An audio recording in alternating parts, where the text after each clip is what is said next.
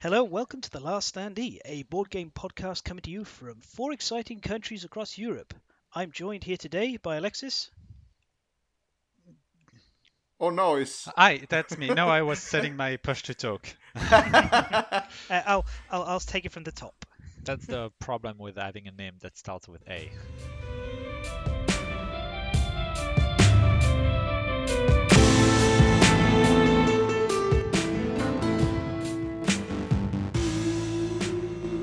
Hello, and welcome to the Last Standee, a board game podcast coming to you from 4 exciting countries across Europe. I'm joined here today by Alexis, From Belgium, hi. Alessio, hello. Cara, Hello. and I am your host, Fen. We're going to be talking about a range of different topics from across the hobby, and today we'll start with the Standee Catchup. So, anyone want to jump in with what they've been up to? Any volunteers? Yeah, sure. I'll start. For the past few days, I've not really been playing any board game. Or what I've been doing is planting stuff. I've been doing a lot of gardening on my balcony. So I have a lavender and mint and chive growing, and I've recently been starting growing mushrooms too. And today I've seen my first little wisps of mycelium. So maybe soon I'll have my own reishi and shiitake and chanterelle. It's going to be delicious. I need to find a board game that deals with mushrooms though. So if you have any recommendation. There's a dice-based gardening one that I can't remember the name of right now, but it was being raved about recently. Give me a moment. Before I go and quickly try and find that one, I was going to say we've been growing in our garden. We've got strawberries and wild strawberries, which are actually quite different. Both of those are left over from the previous occupants, who we just neglected them over the winter, and they decided to keep growing. So good for them. And we're also growing proper strawberries as well. So yeah, we've been doing a bit. I was going to plant some cauliflower, but I missed the window, so I'll have to wait for next year. I actually don't know the names of mushrooms in English, so I really can't contribute a lot to this discussion. Well, Cauliflower is not a mushroom. I'm going to teach you one. Portobello. That's the really big ones. And that's yeah. Portobello Lane, very famously. There's a market in London. It's a great market. You go to London, you should visit it at least once. It's crowded, sweaty. I bought a nice Van Gogh umbrella there one time. You know that Portobello is actually an Italian word, right? Yeah. Well, it's the same words. There you go. I can remember that one. Yep. And there's that famous song from that Disney movie. Portobello Road. That's Portobello Road. Is it Bedknobs and Broomsticks it's in? Okay. I think so. I only know the title in German. I think it translated is, yeah. would be like The Crazy Witch and Her Flying Bat or so. Yes, it's that's Bedknobs and Broomsticks. Yes. Yep, it is. Yeah. Yeah, broomsticks is mazze di tamburo in Italian. Actually, they are manici di scopa, but there's not a name for a mushroom. I think it's the same as mazze di tamburo, but I'll check actually, or I'm trying to poison some Italian listener indirectly. Yeah, it was a nice little song from an okay-ish sort of movie starring David Tomlinson and Angela Langbury. Yeah. That ends with Scottish Armors going back to life and taking back their country. Yes. Yeah. Anyone else? Cara? I haven't really been up to much. I did meet my mother last weekend, which was the first private human contact I had for like 8 months. So that was nice. And weird. And that's great news. Yeah. Now I'm beat. Oh. I don't want to see humans anymore. No, I just need to get used to it again. It's been a long time. But yeah, I'm looking forward to getting back to meeting people and playing games, not on Tabletop Simulator. Oh, actually, this is a melting hot summer. I don't know if I want to see people or stay at home fresh. I actually don't know. True. It's incredibly hot. and we are talking about the weather, which is always nice. We're going to be talking about the weather a lot in future years. I mean, we had snow here in spring. Oh no. Not just a little bit, like actually multiple inches of snow. We had also snow in spring in Belgium, which used to be something, but hadn't been for at least 2 decades. So my only trip to Sweden was in January because I had to visit customers in Gothenburg, and I found no snow at all. It was like a beginning early spring day. I think it was 2014. I just realized I don't think I have any board game that has the weather as theme. Ooh. It's often a mechanic in games. There's something called seasons anyway. Yeah, I don't have seasons. well, we recently played Ref Cathedral, which is all about seasons, but not really about weather. Yeah, you have parks, of which we talked about, which has a lot of seasons and modifiers, but it's a mechanic actually, not a theme. Yeah, that's a good point. Is there? Yeah, someone told me something like that. Yeah, I think there is some game about climate change actually, but I have Yes, no idea. that's right. Yeah. Some people have been talking about it. I haven't had a chance to take a look at it yet. There's a not very good game called Meteo, which is you build hotels and cruise ships and try and make sure the weather is idyllic for them.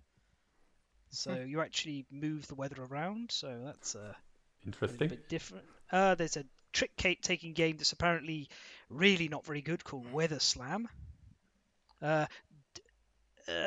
Donnerwetter? It's kind of Predicting the weather? I think the one you're referencing is called the Rule 34 of board games.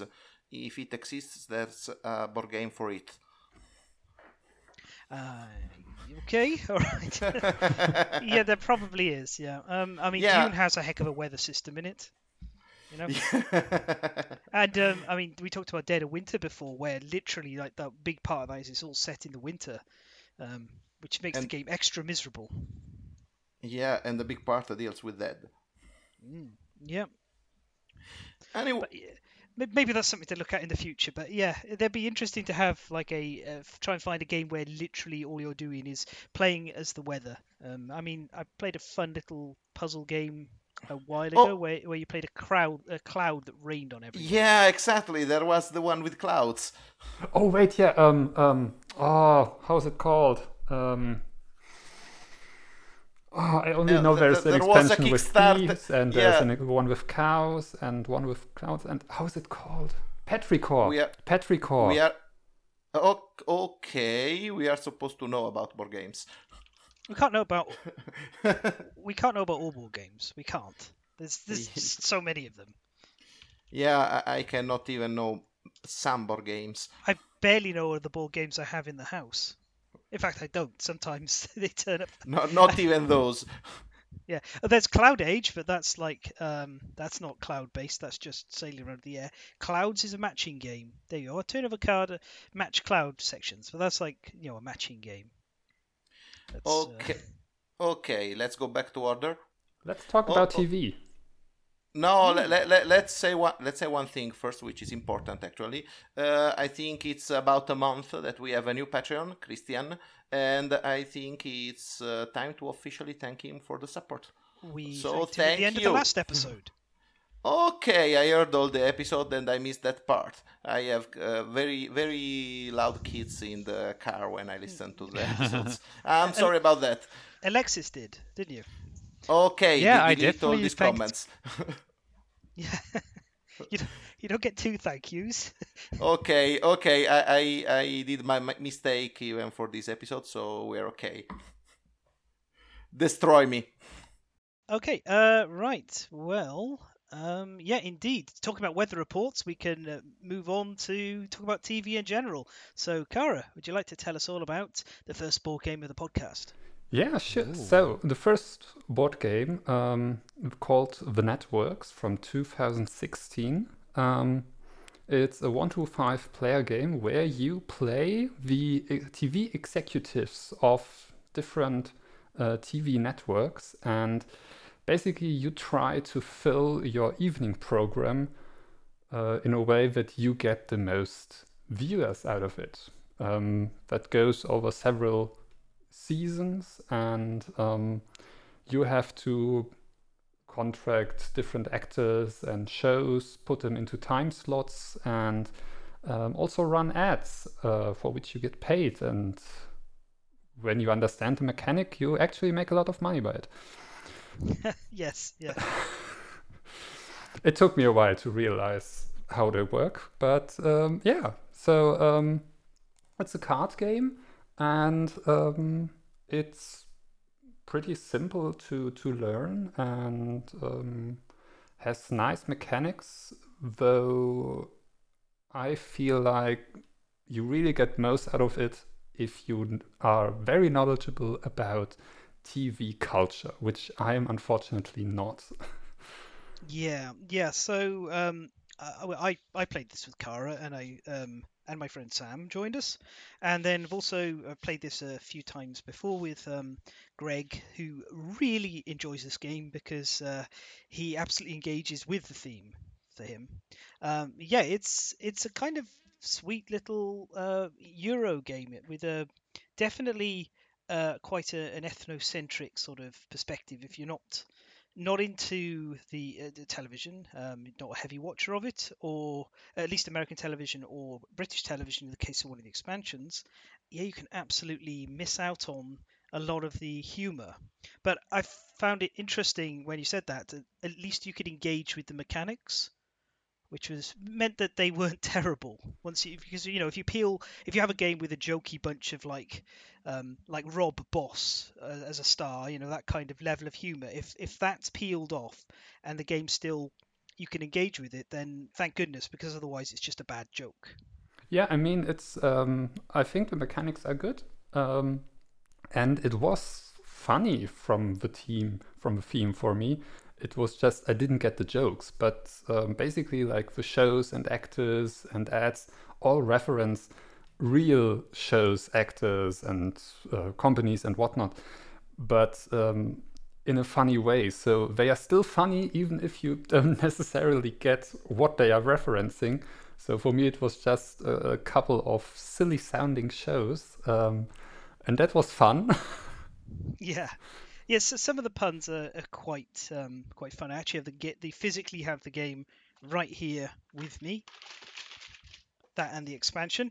So I should have opened it in preparation, shouldn't I? But yeah, you've got you got some nice little jokes like let's actually find one that I understand, because the first one I looked at I went, I don't know what this is referencing. How I Left Your Father. That's Yeah. Okay, that's one I get. Yeah, or Tiny Pop Hypothesis, which I liked. Once it's got a picture of Einstein on there. I would watch that over the show it's actually referencing. As I've not played Network yet, I'm kind of wondering, is it specifically US media culture, or is it US, UK, I don't know, Russia and Japan, or is it like very specific in terms of what type of media reference? The core game is very exclusively American shows, like Hopper, Idaho Ranger, and so on. Like you'll get some of them. For example, there's I just briefly, every show when you get it has like 4 bars that tell you how well it performs in each season. So it will vary on how they perform. Usually they do quite well in the first season if you put them in the correct time slot, and then some of them will do better in the second season, and they might suddenly just drop off viewership in the third and fourth. But yeah. Certain that the playful row of chair will definitely get trashed at the last season. Yes, yeah. But as I was going to get onto, you'll be able to get who this is. This guy is called Always Dies in Everything. He's a star you can hire for your show, and if you you can choose which way you rotate him. So it can either be 2 different ways up. If you orientate him in his normal way up, he scores you like 1 million viewers in the first season, 2 in the 3, 4 million in the third season, and then nothing in the last because he dies in the third season. But if you rotate him round, he scores you 4 million viewers in the first season and then nothing because he's dead and you need to get a new star for the show. So, of course, that's a famed British actor, Sean Bean, who dies in almost everything apart from Sharp, which he hasn't died in yet. I am checking the TV shows now. There's Criminal Mindfulness. I like that one, yeah. Dexterous. Yes, with him juggling a load of body parts and weapons. Yeah, the artwork does a lot to help sell the jokes as well. I think it's a really pretty game. Oh, okay. There's the sultry, sexy lady. I think she's an actress. Yeah. Everyone loathes Raymond and wants to see him suffer. Yes, absolutely. Wild Animal Wrestling Federation. Where have I been all this time? I need this game in my life. I love this game. I think as well it plays solo. It plays 2, 3, 4, 5. It scales very well because it's essentially a card drafting game. But the shtick is that you're drafting. You can only have 3 shows running at a time, and you want them to score as many viewers as possible. And you're going to support that by putting in stars that hopefully bring in more viewers, and if you can, adverts that will bring in money to pay for the fact that you're paying for stars and you're paying for shows, and they may have ongoing running costs. It is pretty sweet. You start off and you're like, this is fairly simple. I'm just taking a card a turn. And then you get 2-3 seasons down the line and you're bogged down in maybe, like for my game when I played, I spent the first 2 seasons with barely any money, struggling to be in 3rd place out of 3 players. Like, I've sometimes felt like I was going to be in 4th place out of 3. I did end up turning it round. I had a very good final season and I won.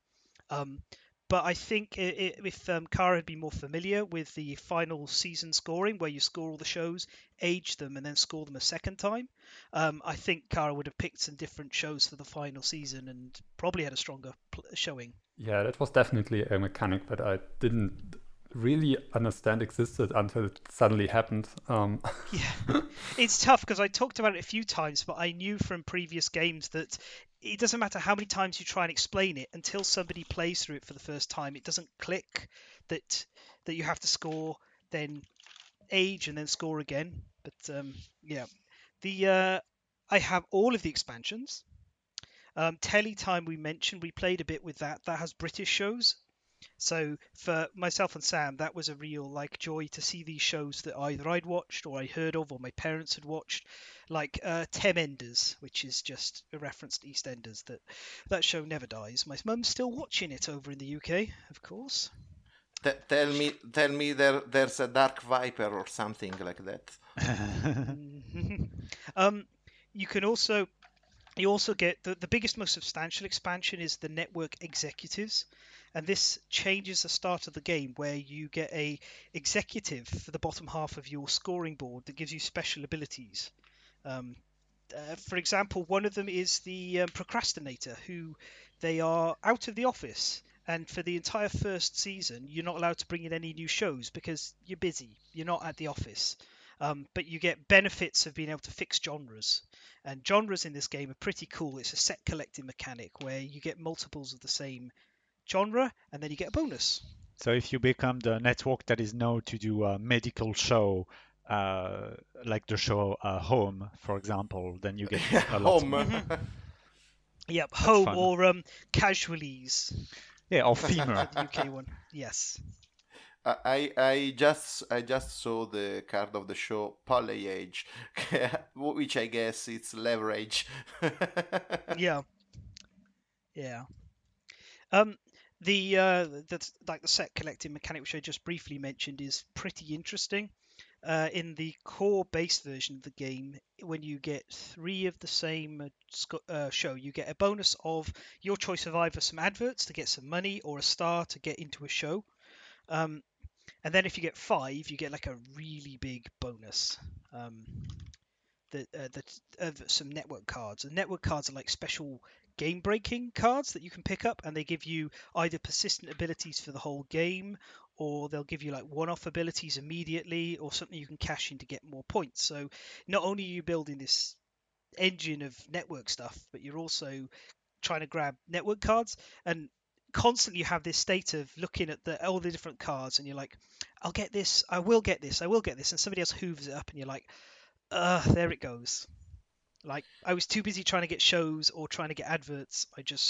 Now I can't get this.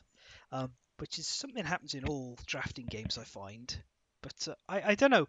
I really like this. I think it's cute and very cozy and fun. Yeah, I guess there is also a fair deal of player blocking, right? Well, you're constantly taking stuff that other people want, and at a higher level you could specifically look at other players' boards and be like, they want this show for their three of a kind set, I'm going to take it. But in practice, early on, you're too busy juggling just getting your station to run without being in debt and having to spend viewers instead of money. I'm I guessing that the understand. fact that the show is that the game is very funny and full of jokes means that that there's like a very good ambience around the board, since people talk and all of that. Definitely. Yeah, looks like fun times. How long is a game of the networks? I'd say about half an hour per player. Okay, so a four-player game would be 2 hours. Yeah, about that. How long were we, Cara? I have no idea anymore. But I it felt think we were short. around- It felt short. Yeah, it flew by, but I think we were including rules explanation under 2 hours for a first game Awesome. with 3 players. Yeah. Which is pretty cool for a set collection game, actually. I think that set collection without auction mechanisms are not that short. Yeah. The box says 60 to 90 minutes with 1 to 5 players. So, yeah, that seems fairly reasonable. When we played it 4-player, we definitely took the better part of around 2 hours and a bit. But Greg is very, like, as I mentioned at the start of this, the theme for him is everything. So he spends all his time critiquing other people's networks. And he was very harsh to me when I made a network about reality shows and sports. He didn't think very much of that. I mean, what if am I you supposed do to do? if you do reality shows and wrestling, then that's very much in team. Yeah, absolutely. Well, I mean, he could talk though. I mean, when I played with him, he made a damn network of sci-fi and action, and literally had a weeb for a star. I mean, come on, you know.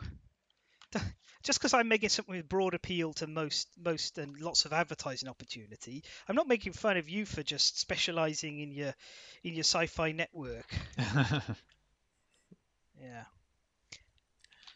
It's I also, just to briefly say, when it comes to the box, it's like, the GMT boxes.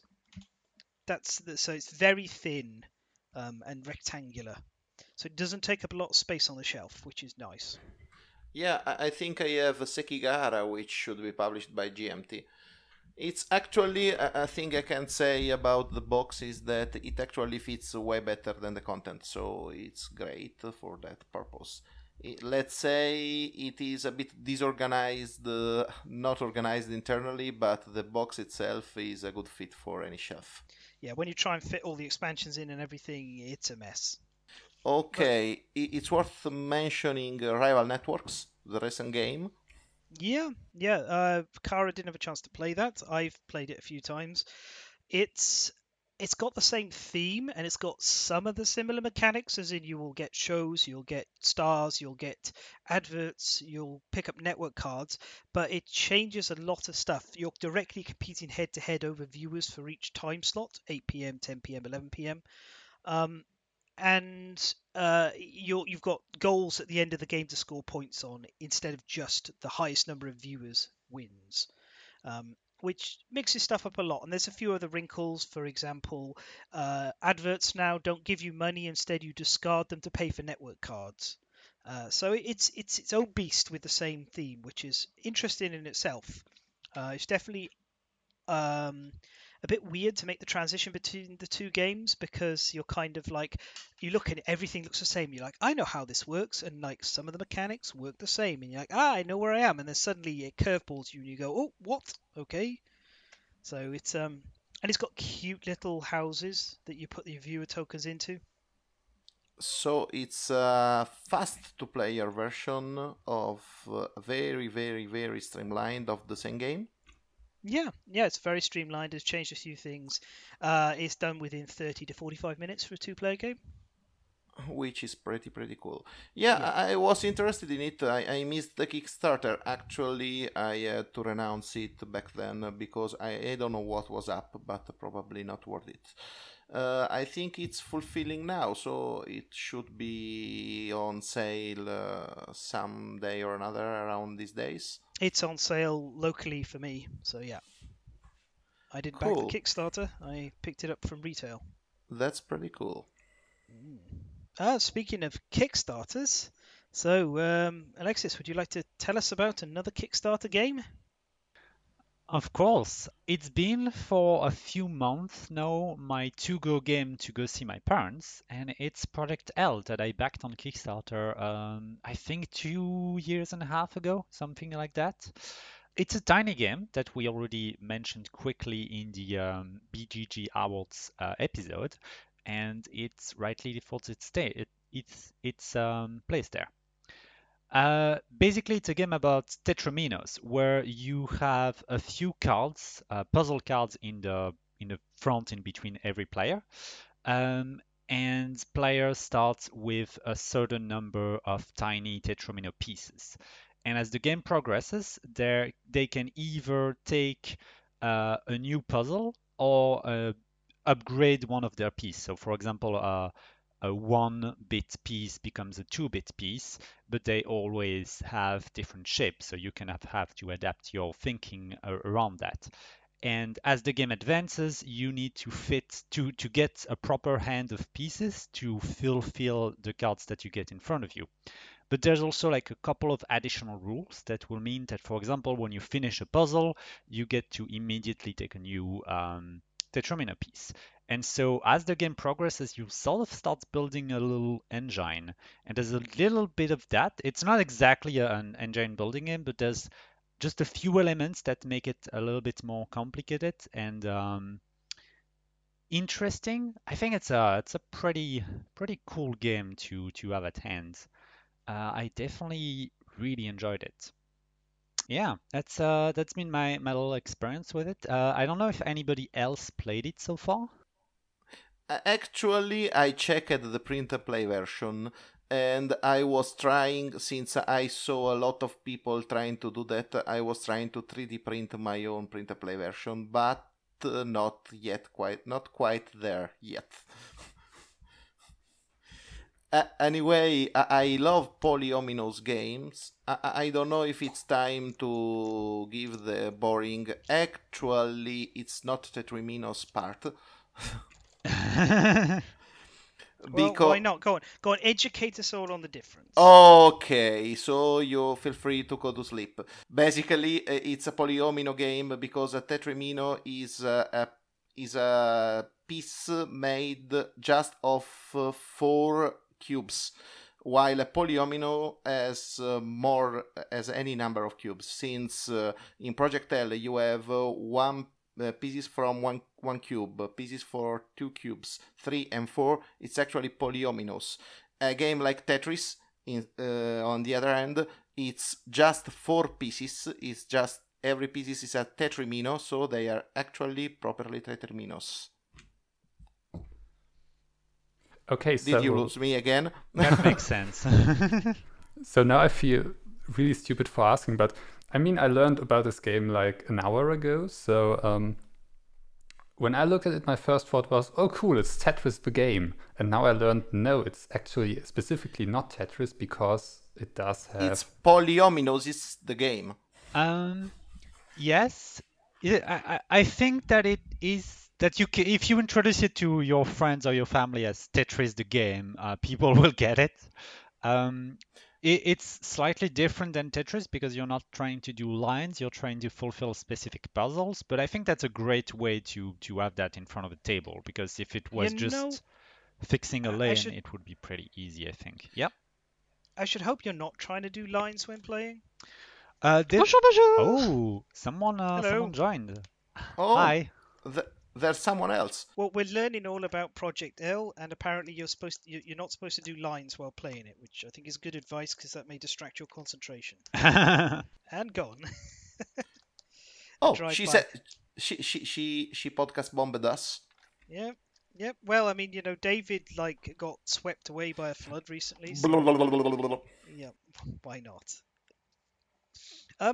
I've been trying to get this, and I cannot. Like the pre-order link on Board Game Geek pushes across to a Polish website, and I can put all my details in. I put everything in correctly, and it will not let me pre-order the game at all. That's a Which is very shame. frustrating. I can Yeah. imagine. If you want, maybe we can find a way to fix that. Yeah. Order Hopefully. it to somewhere that they accept you to send it. I know that they definitely managed It, to get my version. So Yeah, they said they're shipped to anywhere in Europe, and the shipping thing isn't the problem. It's just literally the website's not progressing, it's not activating the confirm and move on to payment options. So I don't know. I know what I was doing wrong because I, on 3 separate days, retried it and it didn't happen, which is a shame because I do like games like this. I enjoy Isle of Cats, which recently finished its Kickstarter, um, and that's another one. And the Copenhagen Roll and Write game I quite enjoy as well, even though it's not super amazing, but it's fun. It's something Uh, about these shapes that are very enticing. yeah, it's a really fun game in the physical way. Like the pieces just makes you want to put them in your mouth. The whole thing is nice. The little puzzle cards have indentation, so that when you put them down, they stay in place. I love indentation in my cards. That's my weak point. I love double layered cards. Yeah, like that was one of my criticisms about Wild Descent was that they didn't double layer their player boards. it makes everything so easy. Yeah, it's nice to just have spaces where you slot things in, like Terraforming Mars. The player boards Yeah. on that are garbage. And then if you get yourself your own double layered cover for it, or you set that up, then all of a sudden the game's so much cleaner and easier to use. So having an actual mechanic where the whole point is to slot things into holes sounds great. Yeah. yeah, like in Beyond the Sun, when you get the technologies and stuff, and you are happy because everything is double layered. Then you get the card, an action on the card. The card is not double layered, and so it's a bummer. Can you imagine getting a deck of double layered cards? Like having to shuffle and deal those out. I think that So You Have Been Eaten as promised a triple layer stuff. Yeah, we'll have to see when that arrives. I think that the biggest advantage of this game is really that it's tiny. The price point is, I think, under 30 euros, shipping included in a lot of places. Um, and it's a very tiny box. It's around the same size as my hand. It doesn't weigh that much. So it's something that's super transportable. It plays in under an hour, and because the condition to win is the amount of cards that you put in the game, you can easily adapt that a little bit. And I just think it's a perfectly sized and played games like this. I really enjoy that. Yeah, it feels like it'd be quite accessible, very easy for people to get into. How challenging does it get? It can get pretty challenging since around the mid game to the late game, what becomes more important starts to be really like planning 2, 3 moves in advance. Sometimes also looking around the board to see what the other players are going to go for because you want to get certain of the puzzle before they get it. So there's an interesting. I think that there's like some nice challenging mechanics, and there's one expansion. I think it's called Ghost Pieces. I would need to double check that. Um, that basically adds a few more end game rules, basically. And I think that's pretty neat. Like if you play the game enough, I would definitely say that the expansion is a good second buy because it really adds just an extra layer to the game. Yeah, they've got 2 expansions that I see listed. Ghost Piece, indeed. special level 5 ghost pieces in a room for 6-player games, and there's also finesse apparently for coming out this year. Oh yeah, they announced that. I've not checked it out yet, unfortunately. Yeah, and then apparently there's an ambassador pack, but I suspect that's something different. I think that rather the than just straight ambassador pack expansion. is the Kickstarter like bonus stuff that you got.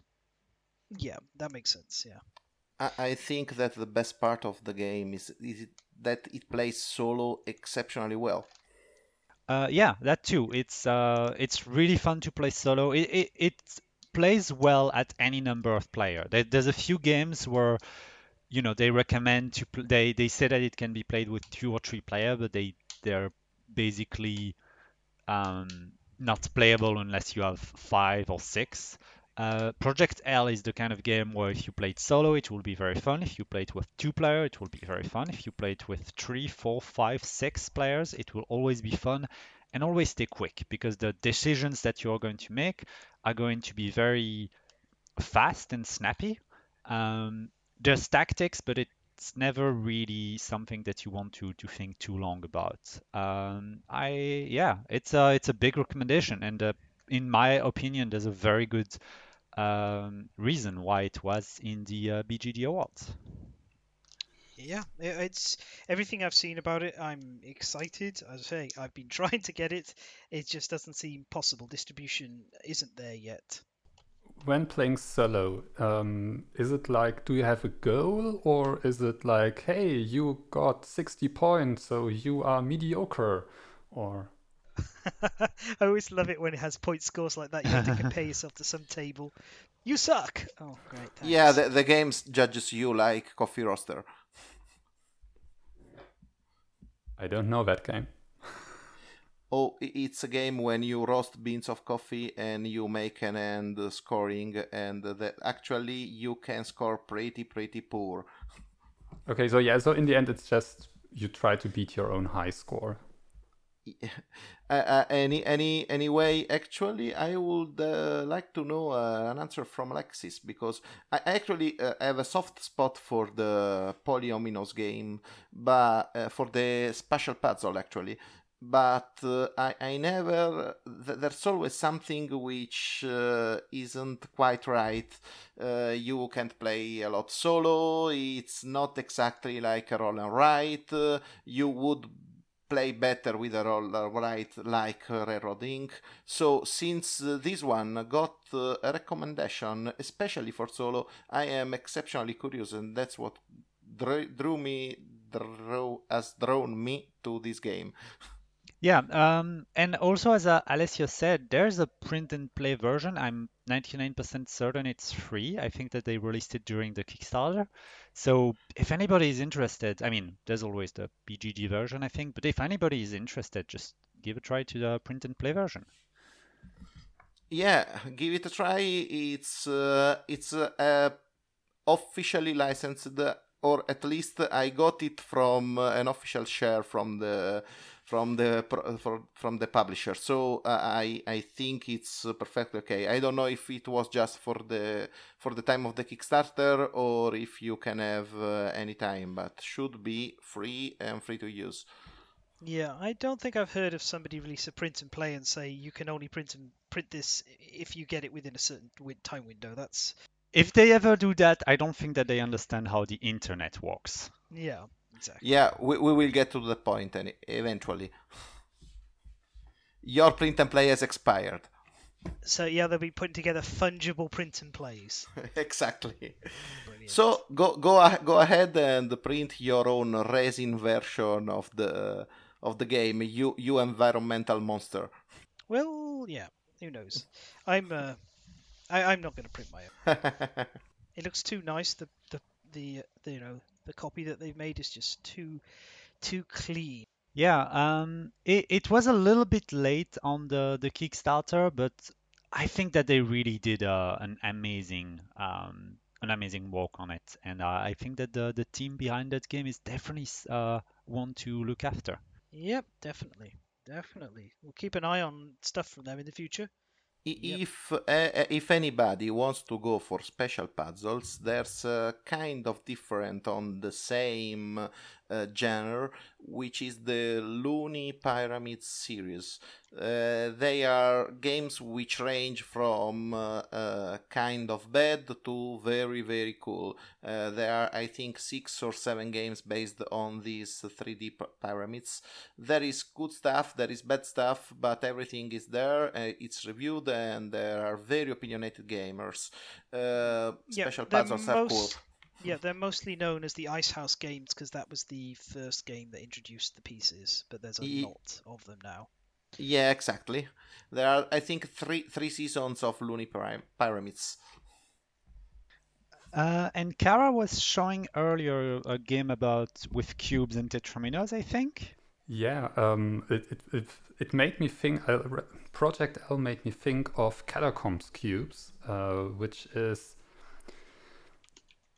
I don't know. I think I haven't played Project L, but it feels to me like Project L is like a smaller, more easier to get into and play 2D version of Catacombs cubes, which has basically also puzzles. It has a theme. You build a city and you draw cards which show you how a building is supposed to look like, made out of these 3D pieces, and you have to collect the pieces and build the buildings to score the card.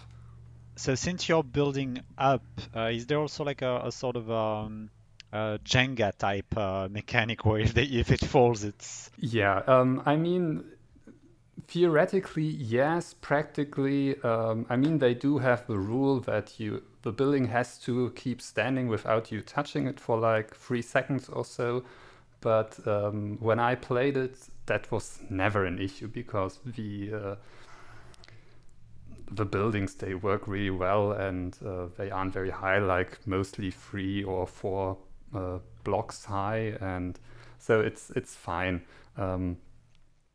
And yeah, so make me think of that. But it's a bigger box and it's really heavy because it has these really big, I can imagine, yeah, wooden pieces, which is great for especially if you play with children, but not so great if you want to carry the box around.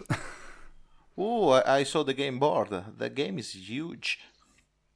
Every game is transportable if you are motivated enough. If you are brave enough. Yeah, I remember hauling around the Kingdom Death box to play it at some friend's house, and it's definitely not a game that I would ever call transportable. There's that Gloomhaven with the 13 cards, 18 cards.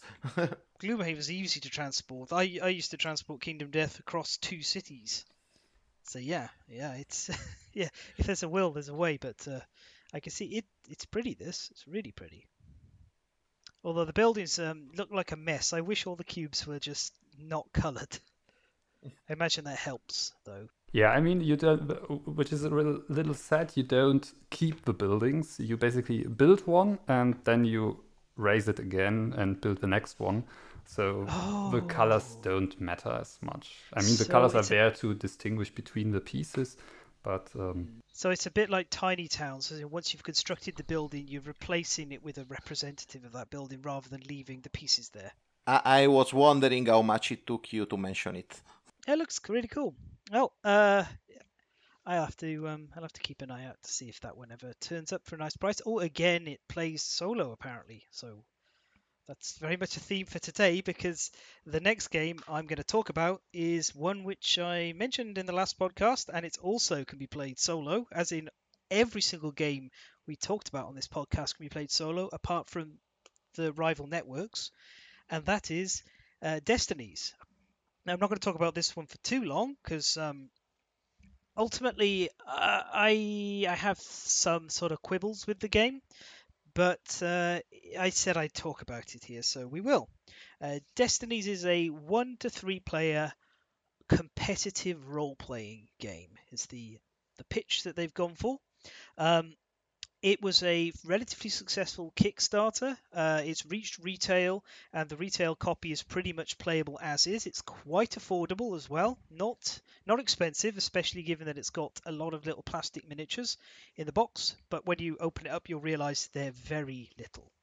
So the conceit is this: 1 to 3 players. Weird number, I know. There is a 4th player expansion box, which I find a bit frustrating that they release the 4th player as an expansion. But 1 to 3 players will sit down to play a scenario. It uses an app for the vast majority of the play. The app is brilliant. Okay, I'm going to talk a bit more about it, but just because I normally quibble about apps being in games, I'm just going to say that the app is really good. And you'll set up the scenario. You have a square cut tile, much like Seventh Continent, sitting in the middle, and then some other tiles face down which show faded out versions of stuff in the distance. You'll start up the app. You'll pick a character. There are 3 choices typically. In the first scenario, you can play as a hunter, a witch, or a noble. Then the game will tell you which model to get to pick up to represent them. You put that on the board. It'll tell you what your starting stuff and stats are, and that's one of the cleverest things about this game is the stats. So you have 3: red, green, and blue. If I remember correctly, blue's knowledge and red's power, and I always forget what green is, but effectively they're intelligence, strength, and dexterity, which is the ones we're all familiar with. But that you will get a number of pips that you put on this little track on this lovely double layered board, and the discs just slot in. Now, the neat thing is those 4 discs or 3 discs represent your skill in that particular area. So, say in knowledge, you could have a 3, a 5, a 6, and a 10. When you do a check, you roll dice, and for every number less than or equal to or less than the number you have rolled, you get a success. So, if I roll my dice and I score a 7, with that lineup, 3, 5, and 6, I've got 3 successes. The 10 is not a success. During the play, these will slide up and down all over the place, and you aim to try and lower them. You can also boost your checks by using these one-off work dice that you gradually generate 1 a turn, or you can eat food to get all of them. And effectively, that's all you need to know to play the game. Everything else you follow through on the app. It sets up.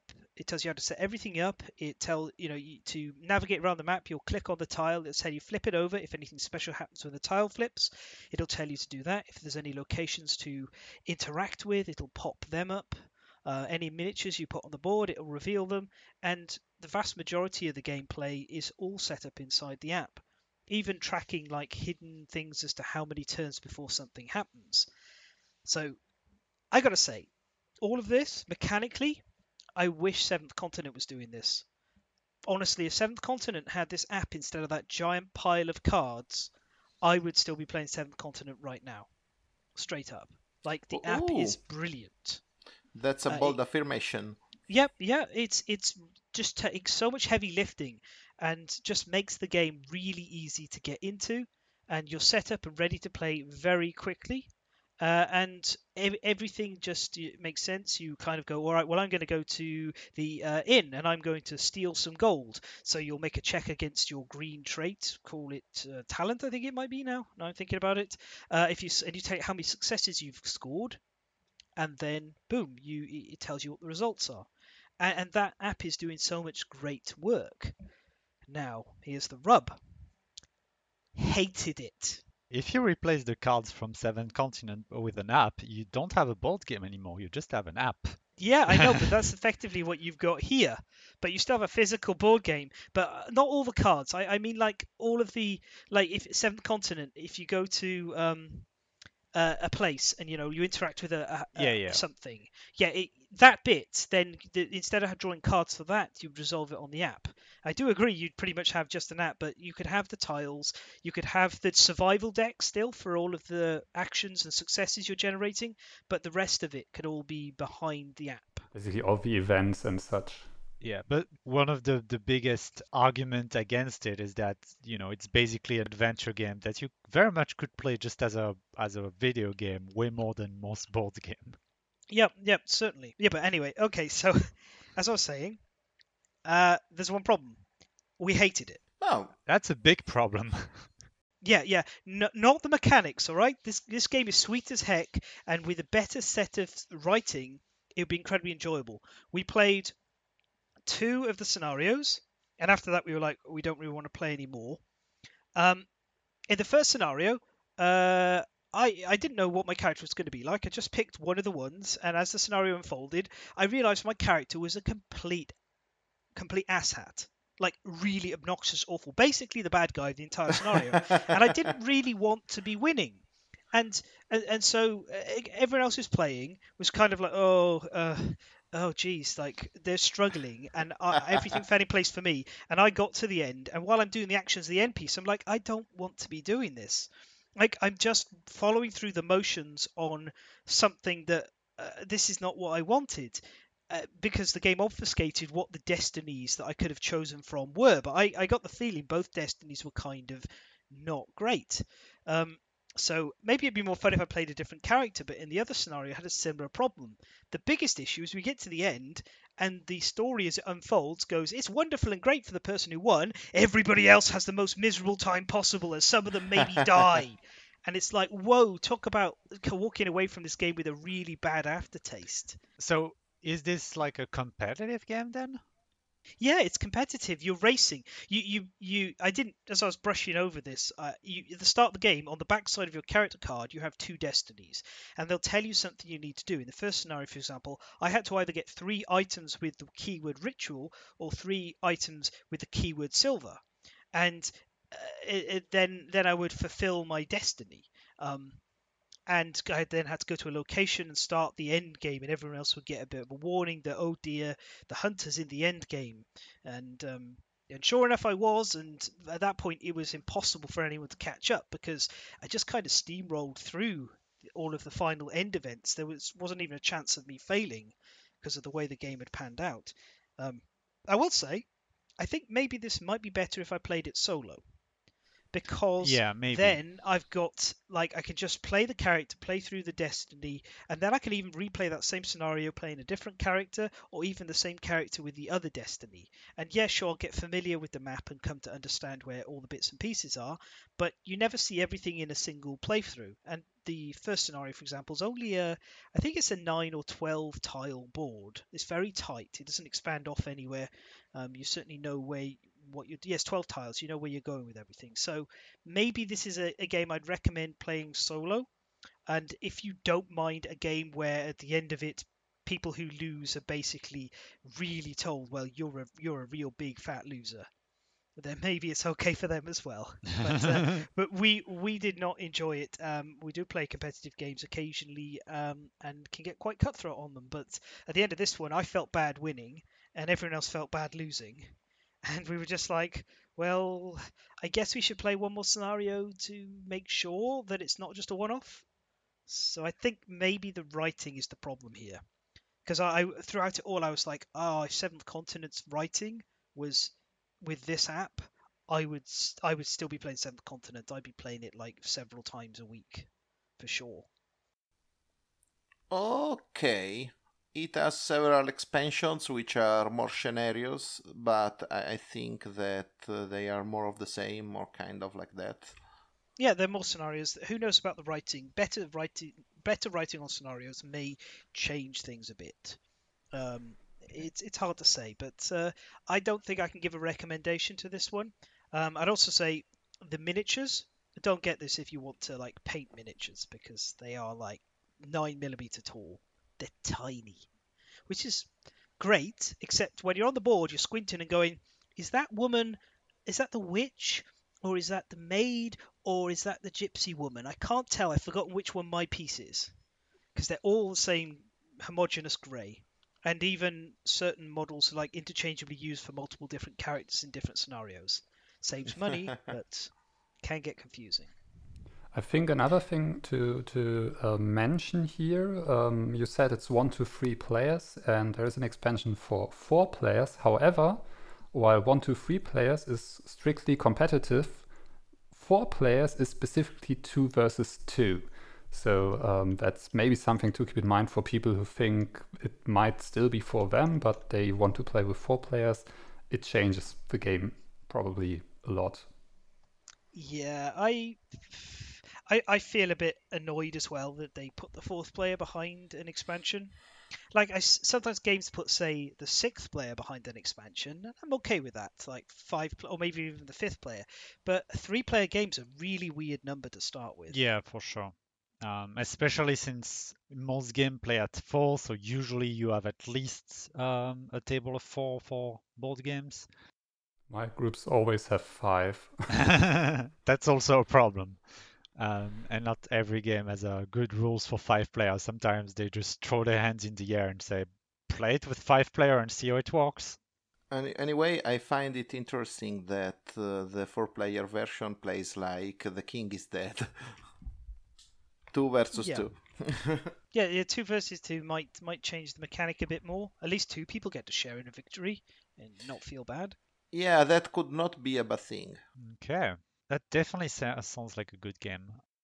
Okay, and well, that brings me on to the game I am going to be talking about, which by now a written review should already be out for. This is the 1 to 5 player detective game from Van Ryder Games, Detective City of Angels. Not to be confused with Detective a Modern Crime board game, Detective a Modern Crime board game Season 1, or the other one, Detective a Modern Crime board game expansion LA Crimes. This is an entirely different detective game. I'm going to call it City of Angels for the duration of this to just distinguish it from the others.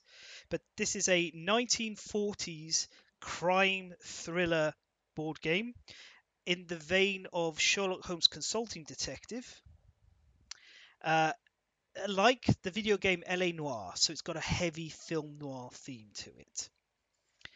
Now, you will be a detective in the trench coat, the fedora hat, maybe a nice, tidy, smart little dress and a tight fedora hat. Who knows? It's really, you be the detective of your dreams, except you're a bit dirty. In true noir fashion, I think. Yes. Yes, you're dirty. And drunk. No, not necessarily drunk. I want my detective to be drunk. Your detective can be drunk. Okay? Woohoo! Absolutely. Your detective is so drunk that he barely wakes up for the case. Yeah, goes through it all sleeping. Sure. That's my boy. Yeah.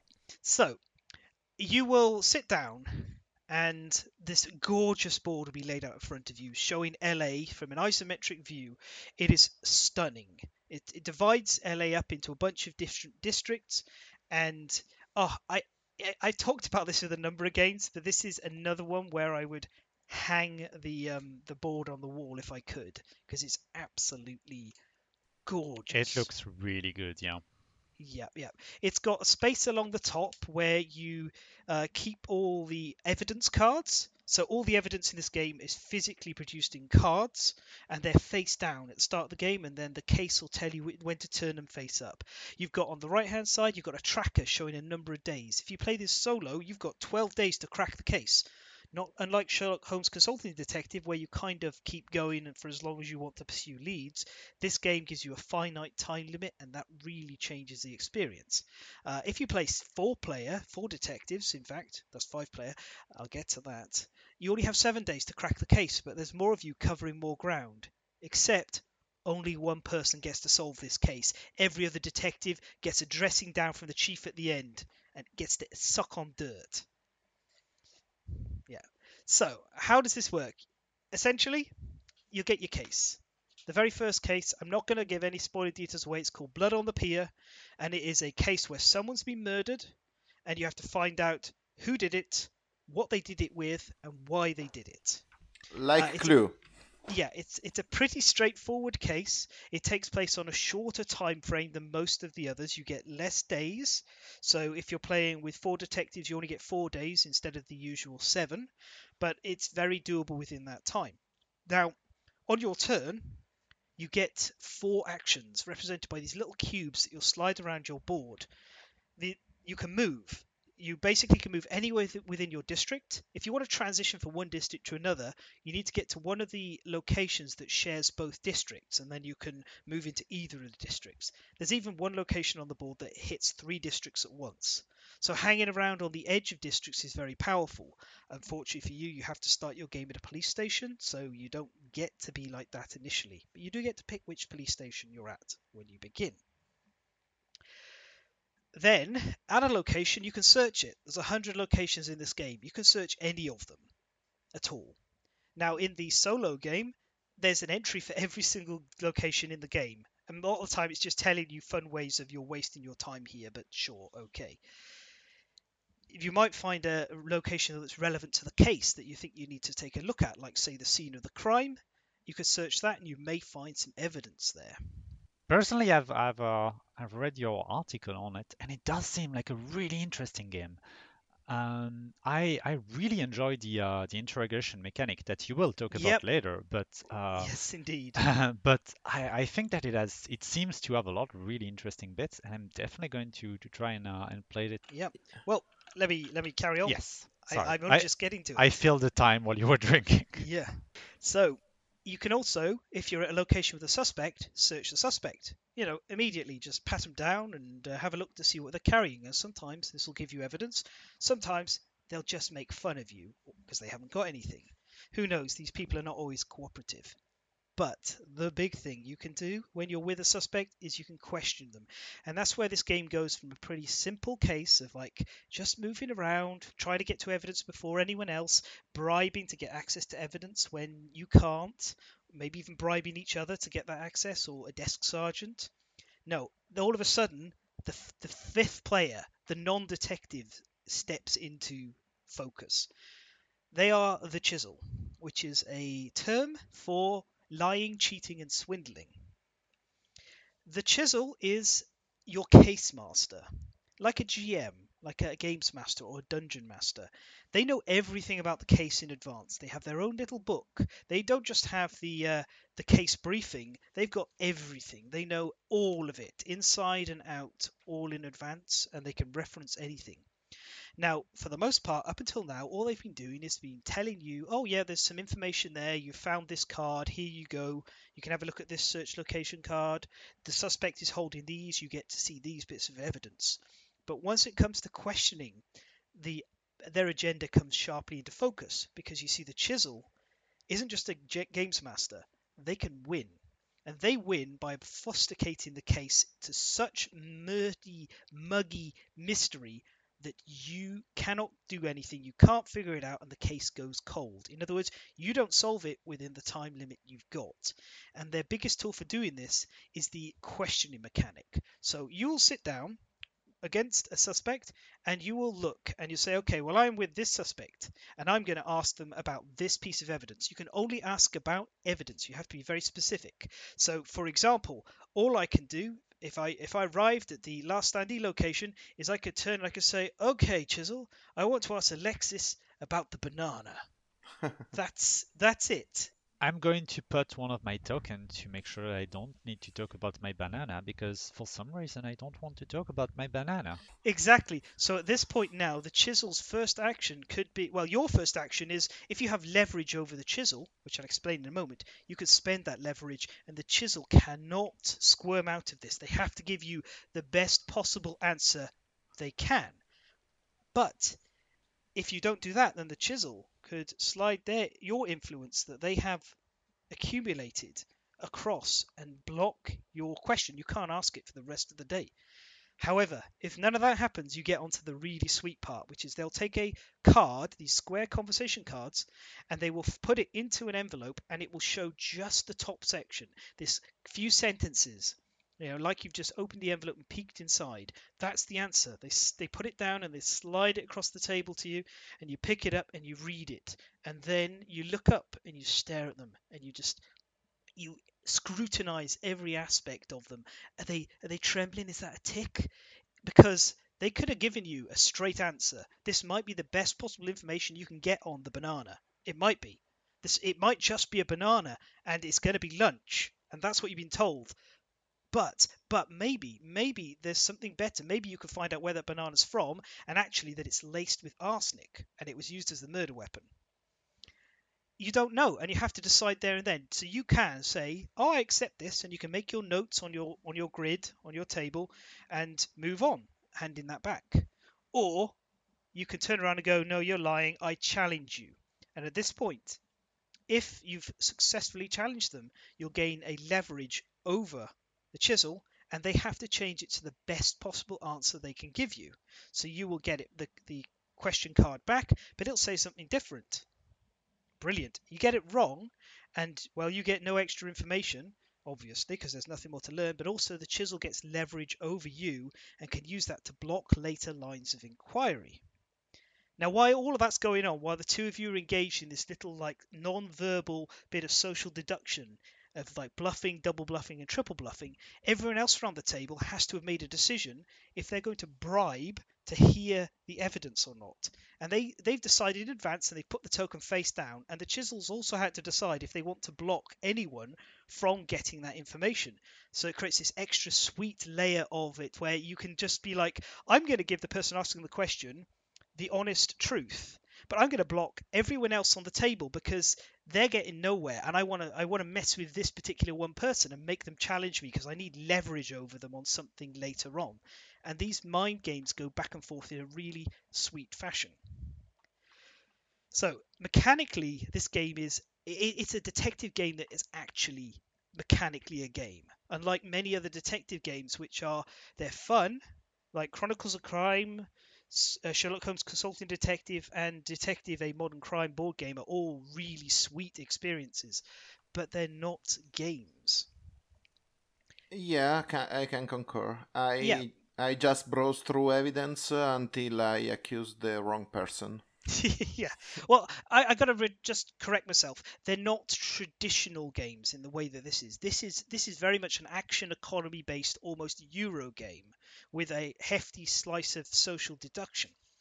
But it wouldn't be as good as it is if what the cases were not there. And let me tell you, the cases are there. And I'm not going to go into the solo mode in full. It's very much like a cut down variant of the multiplayer version, but it uses a paragraph based chisel sleuth book, it's called, which like you turn to paragraphs to check the various bits of information after referencing tables and stuff. It's actually very simple to move through. It's also the way I'd recommend you first play this game if you're going to be the chisel, because that way you get to play every case twice, which normally you can't do in this game. But you can play as the chisel as many times as you want, as long as the detectives are all new to the case, which is great. This means this is a wonderful game to just bring to a convention. You sit there and you go, okay, well, I'm going to be the chisel, and everyone can try and solve these cases, and I get to be more and more crafty and devious each time I play. But that, like I was saying, all of that, it doesn't mean much if the cases are not good, and the cases are amazing. So, as I said, the first case is just a simple murder case.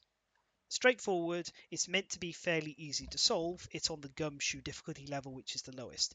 The second case, Murder at Sunset, is again, it's gumshoe, so meant to be the simplest, but they make it a bit more complex. They put in some red herrings and twists and turns, and like it isn't, you're not going to immediately figure out and be like, I reckon it's this, this, and this, and have a good shot at being right, because you're not going to have all the information.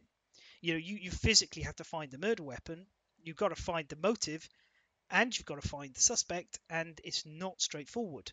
But it was, and on top of that, it brought back characters from the first scenario, which I thought was great to see them again. I was like, oh my god, it's the same people from the first scenario, and they're still out there doing this stuff. I know this person. I am confident that they wouldn't have done this, or I know this person. I'm sure they're guilty, and your expectations can get subverted. Or maybe this time something different happened. They Yeah, were pushed into a situation where they couldn't get back from. What I really exactly. liked from your explanation is that this is a really cooperative game that forces people to make deduction together and to think as a group. I think that cool those cool little elements are really interesting, and I'm Well, curious about it. Yeah. you can play it as a very cooperative game, but the classic mode that they recommend isn't. every detective is racing against each other. Like this comes in very sharply into focus in the third case, Heist to Nowhere, which is when I went from being like, oh, this is fun, I'm enjoying this, to, oh my goodness, these guys, they are showboating now with how clever they're being with their mechanics. It's a bank heist gone wrong. Some of the people have been arrested. Somebody's in the wind. You don't even know who one of the suspects is. You've got to find them, and you've got to figure. And the scenario only ends if you find the money, and the first person to find the money wins. Because they pocket some of it. They get to skim a bit of it. They do, yeah. But it changed the game, and it subverted my expectations in a great way, and also brought in this extra mechanic of mystery cards. And when I finally turned the first one of them round, I swore at the designers for being so smart and so clever. And then there was a second thing that happened that I'm not going to spoil, but when it did, I was like, oh, you swines. You absolute swines. This is brilliant. It felt like I was going through a detective story. And at the end of it, I looked at what I'd figured out and what I'd followed. I found the money. And because it's a gumshoe case, like you're probably going to succeed at it. But I could see multiple routes that would have brought me here to this conclusion. And I was like, that's great. That's good for playing against a bunch of other people, is you can be following different sets of breadcrumbs to get to this same place. That makes the race even more exciting than just following straight on a single line. So oh, and I'm not even going to start talking about the veteran level or the hard-boiled level of cases, because I don't want to spoil anything about them, except to say, like, the very next case you do, the very first veteran one, you have one guy, he's walked into the prison, into a police station, and he said, hey, there's been a murder, and he's refusing to say anything more. And that's it. You've got him, 3 locations involved with him, and you have to unfold the entire case from there. And it's brilliant. Just they've released 8 additional cases on top of the 9 that are in the box. They've got another one coming, and this is such a clever system. I could see it having legs and keeping going. So, this sounds all really fascinating, but I have one really important question. Because I've played one detective game before, Detective a Modern Crime board game, and it's the only game I ever played where I specifically say, if someone invites me to play this game again, I will decline. Do I need to make mind maps to solve the cases? No. Great. No. Making notes can help, certainly, but each one of these cases played solo, I got through it within an hour. And it's a very clear narrative that I could follow. No need for the sprawling mind maps where they give you a giant pile of cards for you to place around and figure everything out. Absolutely not. Not that complex. That's good. Yeah. That's good. And another thing, which is probably like somewhat uncomfortable to talk about, but when I watched the review, I know there are mechanics for bribing, for pressuring people who watched something. How do we say it in English? Witnesses. Witness, and yeah.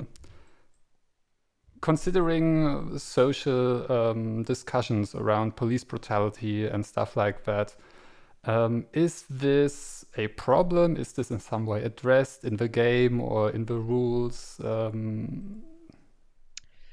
That's a fair point. I think given the trappings of this game, it's very hyper movie based.